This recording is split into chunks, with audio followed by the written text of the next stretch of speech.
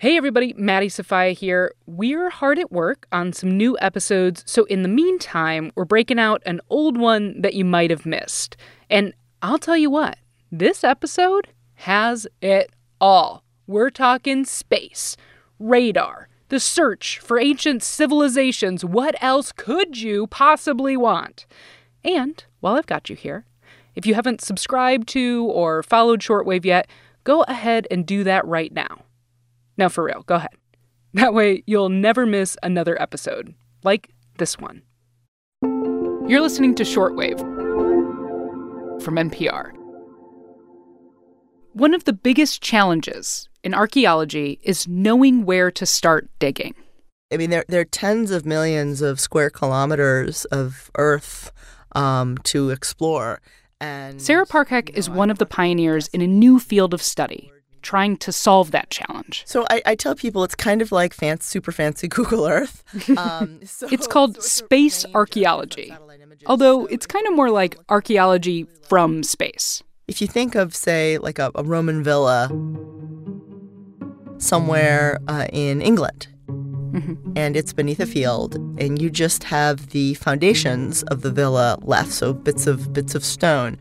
You can't see those bits of stone from above the ground, but you can see the plants growing there. Well, the crops or the plants that are growing on top of the foundations are going to have stunted growth because the roots are going down and they're hitting stone.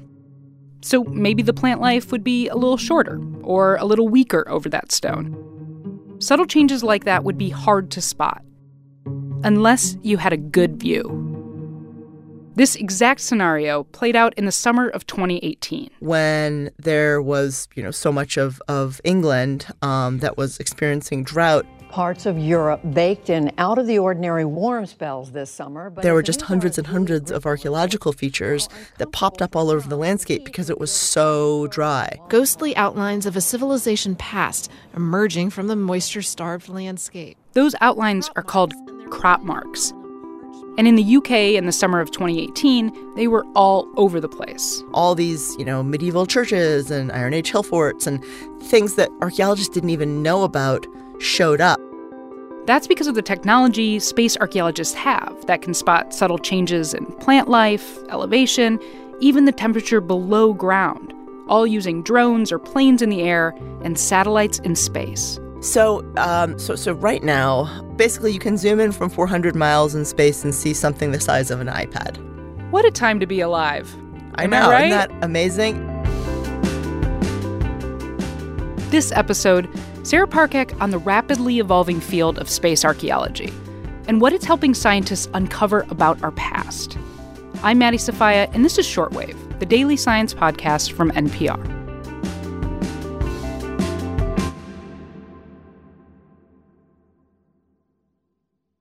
Okay, so first off, Sarah Parcak is kind of a big deal. She's helped uncover prehistoric hominid fossils in eroded Kenyan lake beds, an ancient amphitheater under an airport in Rome, and in Egypt, which is her specialty, she's uncovered thousands of settlements, including more than a dozen pyramids. Are you tired? Perpetually, but it's okay.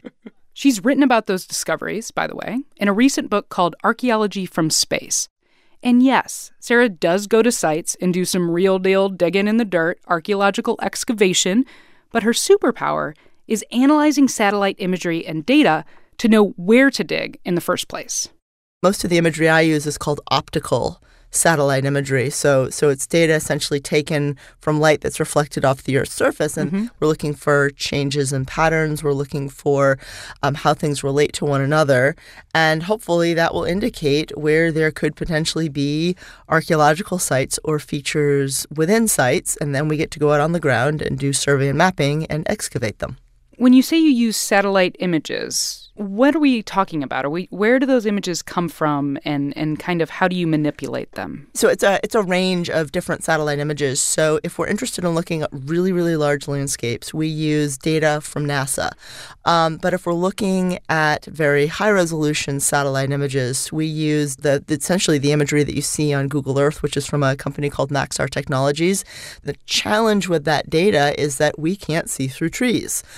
So if you're dealing with the rainforests of Central America or Southeast Asia or forests, say, in New England, then we use a technology called LiDAR, which stands for Light Detection and Ranging, and that's a laser mapping system that you put on an airplane or a drone or a UAV, essentially allowing you to remove trees and see what's there. In your book, you also explain how archaeologists now have the ability to detect temperature differences below the ground. Why is that? Yes. How, first of all, cool. Second of all, how does that work? And why is that important? So one particular part of the light spectrum that is really, really useful for the work that we do is the thermal infrared. So if you have anything that's buried and is a chamber or a void, like a room, a tomb, a buried passageway, if it's kind of like when you go into a basement or a wine cellar, the temperature drops a couple of degrees. So by using thermal infrared, you can see these very subtle differences in temperature. Mm-hmm. And if, say, an area shows up with a lower temperature that's the shape of a rectangle, you're like, okay, there's something that's there that we may need to check out. Right. And it's not like you're kicking archaeologists out of business, right? So it's like you still end up going in there. It just kind of helps, going in there and digging stuff up and looking at stuff with different techniques. But it's basically just giving you a good idea of ooh, there might be something here, right? Exactly. I mean, the coolest part of my job, I think, is the actual physical excavation, and that's so time-consuming. And so what the satellites allow us to do is not just find sites, but also track over time potential threats to them. So whether it's rising water, whether it's urbanization or development, maybe there are other issues that could be affecting the sites. It's a tool that allows archaeologists to help monitor and protect sites. Right. And so you even kind of tried to estimate, obviously estimating how many more archaeological sites might be out there. And it's in the millions, right? I think I estimated, and I'm probably not going to give the right number. It's the book, even though it was just a summer, Sarah, it was a million. Sarah, I think it's 50 million. 50, 60, 70. Do you have 70? Do you have 80? Do you have 90? So basically, I think something like 40 million, 50 million sites left to find, but I could be wrong. It could be 100 million. It could be 10 million. No archaeologist yet has written me an angry email saying, "How dare you?" So I think I was pretty on the mark. Yeah. So there's another thing that I kind of wanted to talk to you because I don't get to talk to that many archaeologists. You know what I mean? But now I've got my own show and they can't stop me, Sarah. That's right. You know what I mean? So can we talk a little bit about how colonialism and archaeology have intersected in the past and maybe how it still does now and what we can do about that, I guess? That's a big question for you. It's a big question, and it's something I and my colleagues think about a lot. So first of all, I have to acknowledge that archaeology, especially Egyptology, both those fields as well as anthropology, they have deeply racist colonialist roots, all of them. Mm-hmm. Westerners parachute in, do their projects. We're essentially archaeological tourists. That will probably rankle a lot of my colleagues. I don't care. Someone needs to speak out about this. Mm-hmm. And they leave, which is appalling. I pay guards year-round at the site where I work at Lisht. I have very close relationships with the village.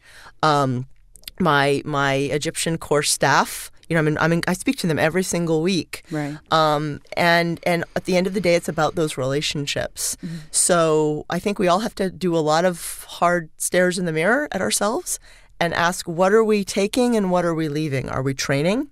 Are we providing equipment and materials? What else should we be doing to create some more parity in the work that we're doing? And I'm not the only one doing this, by the way. So many of my colleagues, both in Egypt and elsewhere, are being much more intentional. But I think we have to ask a lot of hard questions. Yeah. You talk in the book about the importance of discoveries and how a few small discoveries can impact a field more than a headline-worthy discovery, which I really like because I think as a person who's, been a part of the scientific process, it's frustrating when, only the big kind of discoveries get credit for changing fields when in reality it is those little findings. You know what I mean?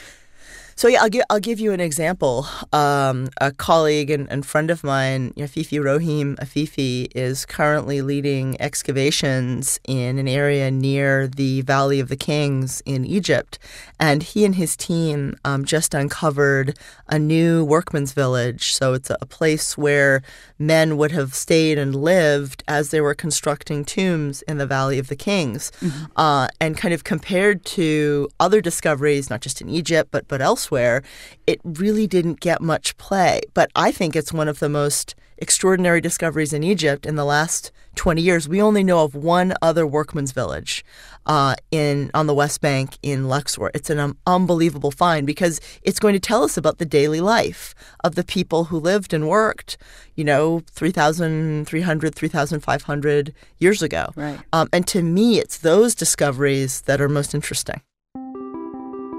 All right, Sarah Parcak, we appreciate you. This was a lot of fun. Likewise, thank you so much. Go to bed. I will go to bed. do Take that. a nap. Thank you. Thanks to Sarah Parcak. You can read about her work in her book, which is called Archaeology from Space: How the Future Shapes Our Past. This episode was produced by Brent Bachman, edited by Viet Le, and fact-checked by Emily Vaughn. I'm Maddie Sofia. Thanks for listening to Shortwave from NPR.